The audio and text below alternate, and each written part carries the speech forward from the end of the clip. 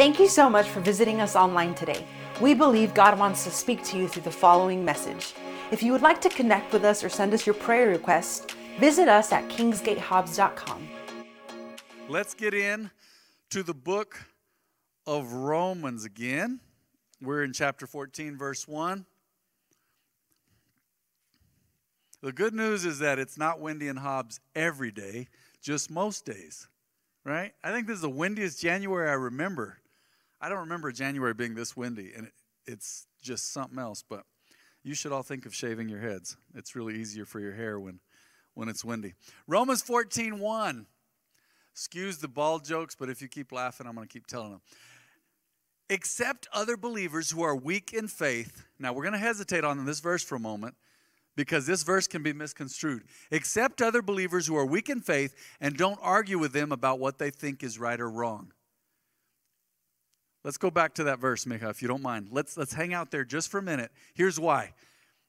You should have a discussion with someone about what they think is right or wrong if it's morally wrong. In this context, that's not what it's talking about. It's going to talk about eating certain types of foods. So don't pull that out of context. People will do this, believers in the world as well. They pull stuff out of context. For example, you can find someone who's never gone to church or hadn't gone to church in 40 years, doesn't pray, doesn't know Jesus, has never accepted him, and they will quote to you the verse, wives need to submit to their husbands. That's the only verse they know. They don't even know John 3:16. But they'll tell you, wives better submit to their husbands. Well, that's great. A wife doesn't have a problem submitting and respecting to her husband if he loves her like Christ loved the church. People leave that out. I'll never forget, here I was in my, mid-20s, wasn't married, and I was in Austria as a missionary doing marriage counseling. Can you believe that?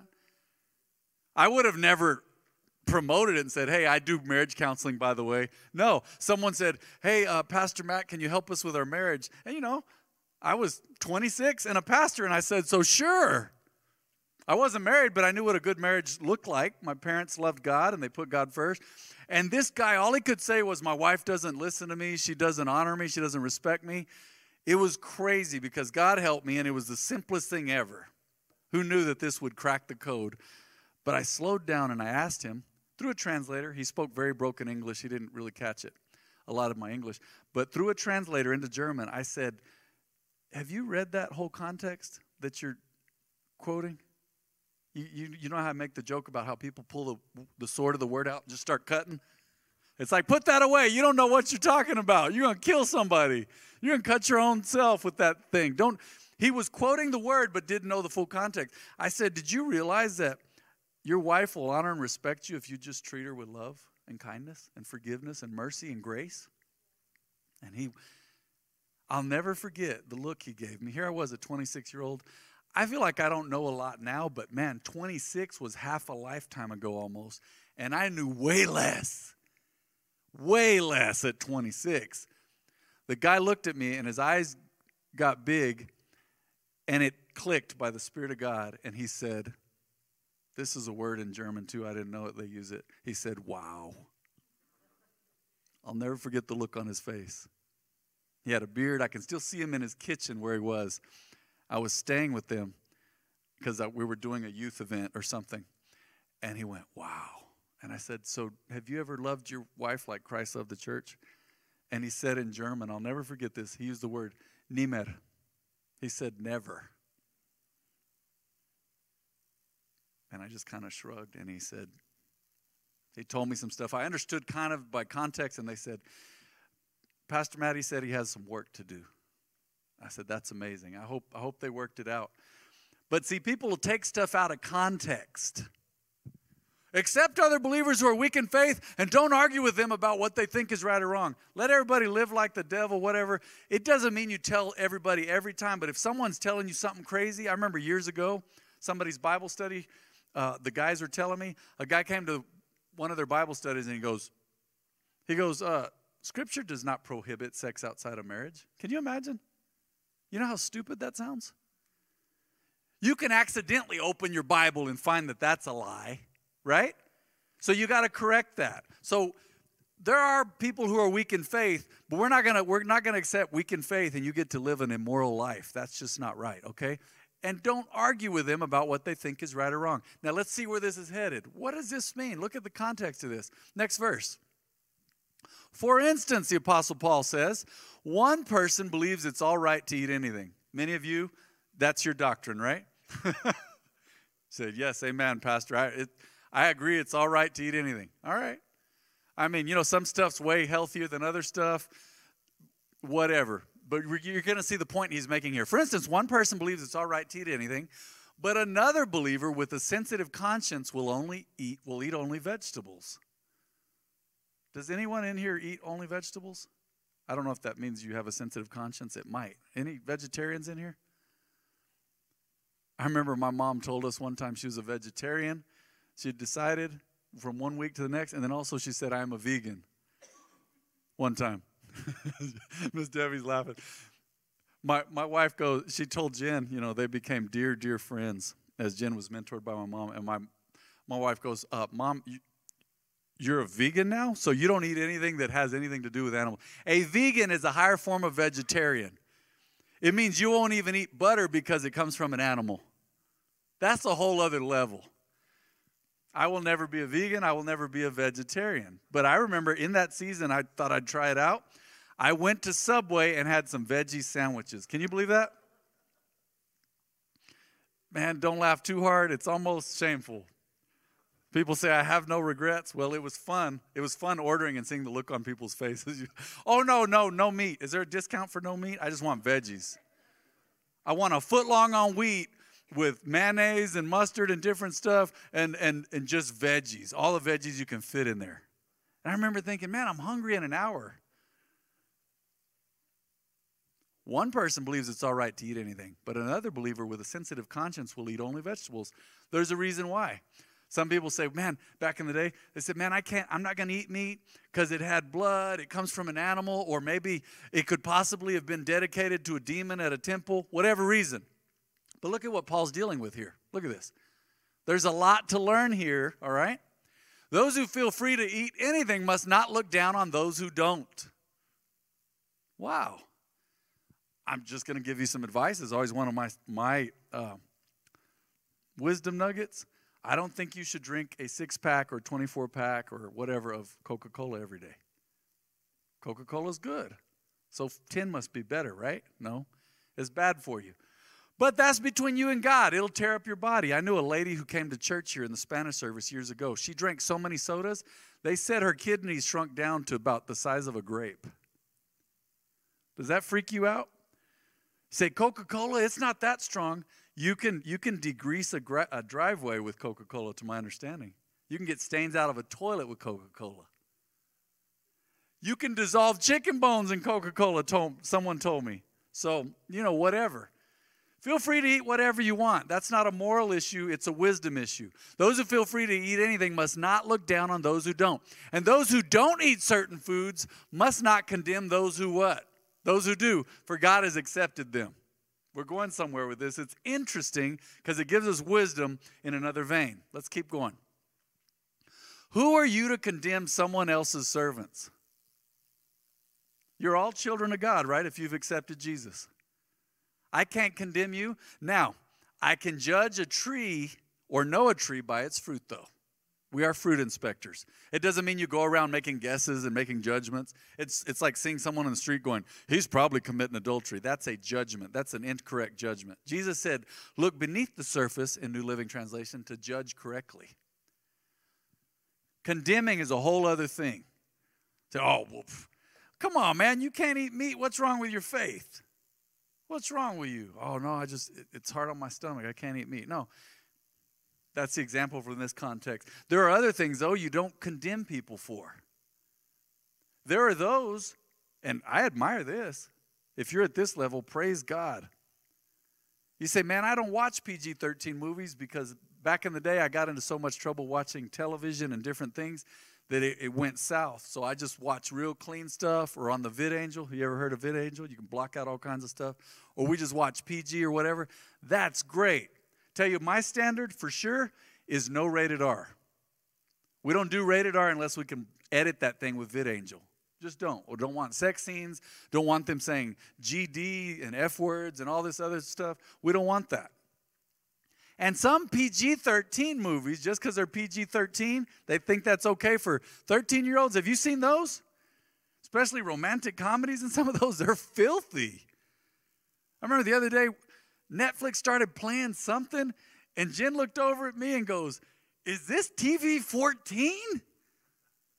I said, I guess that's okay for 14-year-olds now. We got to change that.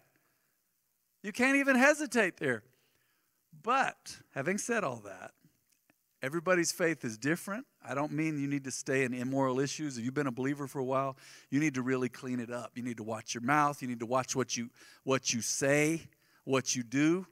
Everybody should, and God will help you. If you really love Him, you're going to want to live right. But who are you to condemn someone else's servants?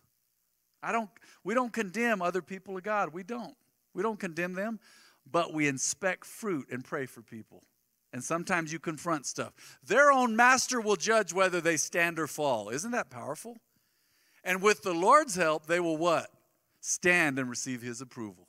That's what you pray for. Scripture says, love hopes for the best. Love believes the best. Love wants the best. I'm not praying for people to fail, right? Let's keep going. In the same way, this is good. Some think one day is more holy than another day, while others think every day is alike.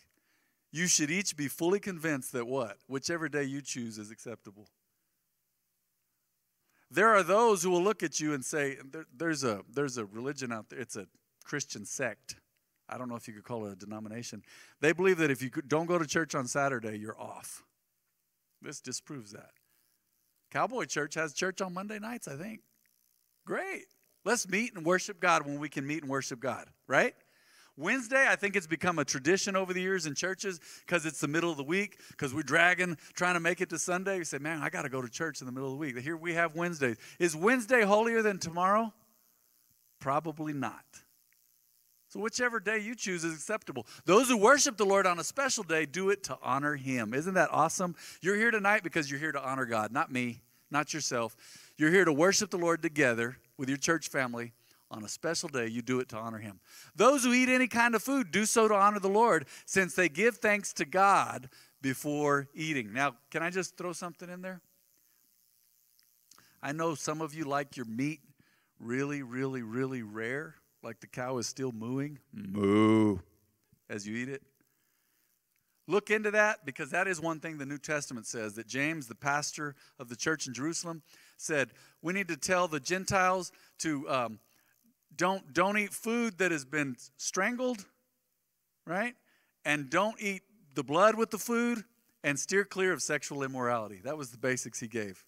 That was the basics of the church council in Jerusalem. So I want to caution you, don't eat food with the blood in it, not on purpose. I remember one side of our family years ago, they used to make blood pudding. Some of y'all, you don't even flinch, because y'all did too. You were like, blood pudding. That sounds disgusting. I remember one of my uncles asked his mom in front of me, my grandma, said, Mom, why did we do that? She said, well, we didn't know. Blood pudding, man. Let's pray for this blood pudding we're about to receive. That sounds gross, man. Ooh. There's hunters out there, the first kill of the winter, they drink the blood of the deer, right? If you do that, don't. That's my advice. Just some side advice. Those who refuse to eat certain foods also want to please the Lord and give thanks to God. Whatever your diet is, I pray it's a healthy diet, because you're the temple of the Holy Spirit. Remember, Scripture explains Scripture. But whatever you're doing in your body, you eat and you give thanks to the Lord for it. I pray that you are wanting just to please the Lord and give thanks to God with whatever you're eating, okay? Let's move on. For we don't live for ourselves or die for ourselves. There's a saying, nobody is an island. You familiar with that? My decisions have ripple effects. You thought I was going to go real deep. Watch this. If I decide to not shower for 3 days, that would affect my wife. Right? Are you still with me? Some guys in the crowd are going, I don't know. If I decide to be hateful to someone, well, that affects them. It may affect someone else. They're going to tell. So we don't live for ourselves or die for ourselves. You're not an island. You're connected. We're told by social science that Even introverts, some of you are introverts in here. You say, man, I recharge alone. Enough of the crowd. Even introverts affect 10,000 people in their lifetime. They come in contact. They influence 10,000 people somehow. They've met or known 10,000 people or been in contact with them. So you don't live for yourself or die for yourself. Extroverts, who knows? Sky is the limit, right? Might be 50,000. If we live, it's to honor the Lord. If we die, it's to honor the Lord. I love this. So whether we live or die, we belong to the Lord. That's good. Christ died and rose again for this very purpose, to be Lord both of the living and of the dead. That is an interesting verse. So why do you condemn another believer? Why do you look down on another believer? Don't do that. Remember, we will all stand before the judgment seat of God. Can I read that verse again, please? Why do you condemn another believer? Why do you look down on another believer? Remember, we will all stand before the judgment seat of God, or the judgment seat of Christ. So praise God. Let's move on. For the scriptures say, as surely as I live, says the Lord, every knee will bend to me, and every tongue will confess and give praise to God. You ever notice that verse before? Does that mean Satan and his demons, fallen angels, will bow down and say, Jesus is Lord? They will, one day. I remember hearing a song years ago. It was a Christian hip-hop song in probably the early 90s. The guy said, every knee will bow, so why not do it now? You're going to have to do it anyway. You might as well do it of your own will. Because can you imagine one day being forced? Bow down and say, he is Lord of all now. You didn't do it, now you have to. As surely as I live, says the Lord, every knee will bend to me, and every tongue will confess and give praise to God. He is Lord of all, no questions asked. He's undefeated champion of the universe. He's unbeatable. He's irrefutable. There's never been anything like God on the horizon. Nothing like him. Can you imagine having the privilege that Adam and Eve had, where in the afternoon, in this perfect garden, God would show up and you'd hang out and talk with him? The wisdom of the ages. He has no beginning and no end. Try to deal with that in your mind, even though you're intelligent. He has no beginning and no end. That takes faith. Well, he's out of time. He stands outside of time. Every knee will bend to me, and every tongue will confess and give praise to God. Verse 12. This is a big one. Let's hesitate here. Yes, each of us will give a personal account to God. Wow. Each of us will give a personal account to God. What is giving an account to God? It means you're questioned on your actions. You have to answer for what you've done. Parents, do you ever do that with your kids? Parents, do you ever run into stuff where there's 3 people living in your house you've never seen? There's nobody, somebody, and I don't know? Have you ever run into that? Who did this? Nobody. I remember I was on a school bus one time. 2 kids. It was an older sister and a little brother. She was, seems to me like she was in 4th or 5th grade and her little brother was in kindergarten or something. While we were on the bus one day, he got out a Sharpie magic marker and he started to paint his nails black. Odd, right? Even for the 80s. He painted all of his nails black. His sister said, "What did you do?" And I'll never forget his response. He said, "They were like that." What a strange memory, right? And I thought it was so amusing. I was sitting in the background laughing. He said they were like that. And she said, she was I guess, she was motherly because she was the big sister. She said, "Oh, they were like that, huh?" All sarcastic. She was having him give an account, a personal account. Even believers, those not condemned to hell, not under God's wrath and judgment. Scripture says we will give an account to the Lord at the great white throne judgment. Even believers, God will say what? He'll say, "You could have done better here. You missed my will in this area. I told you to marry this guy, and you married this guy because he was so handsome, and you had a life that was crazy. Fought you tooth and nail about serving me, and look, you missed out on God's will for your life. My will for your life, whatever." or you should have done this, or you should have done that. We're going to have to give a personal account to God, whether we've accepted Jesus or not. Isn't that only right and just? God says, my way is best. And you say, yeah, I know, but what did Frank Sinatra say? I did it my way. I pray he cried out to God, because each of us will give a personal account to God. Let's go on to the next verse. So let's stop condemning each other.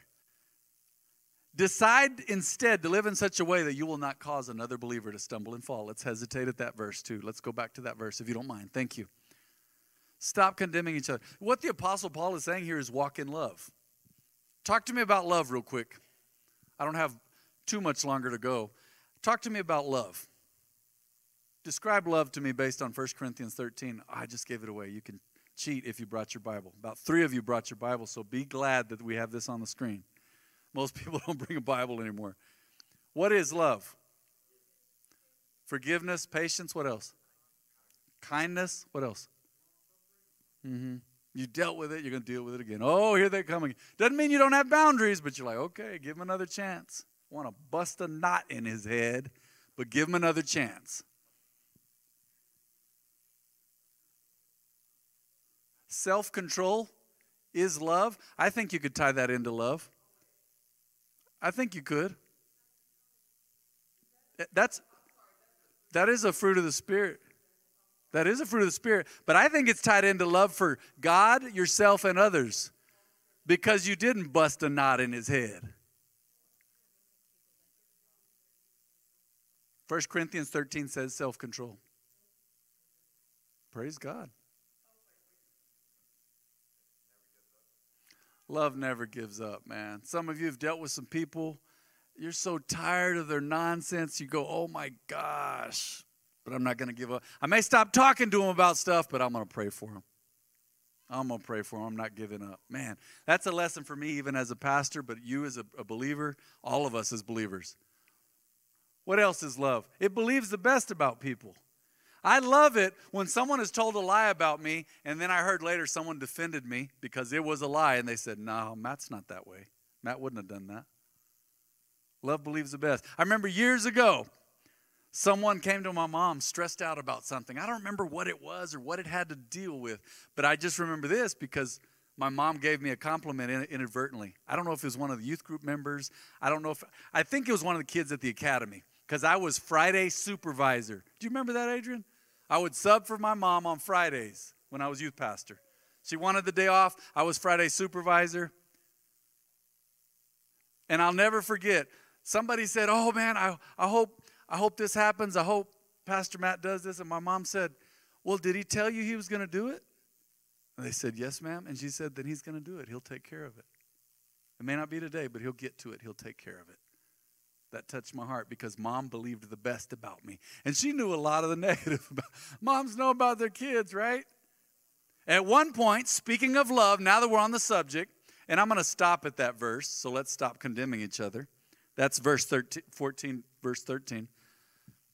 At one point, my mom shamed me so well and so lovingly.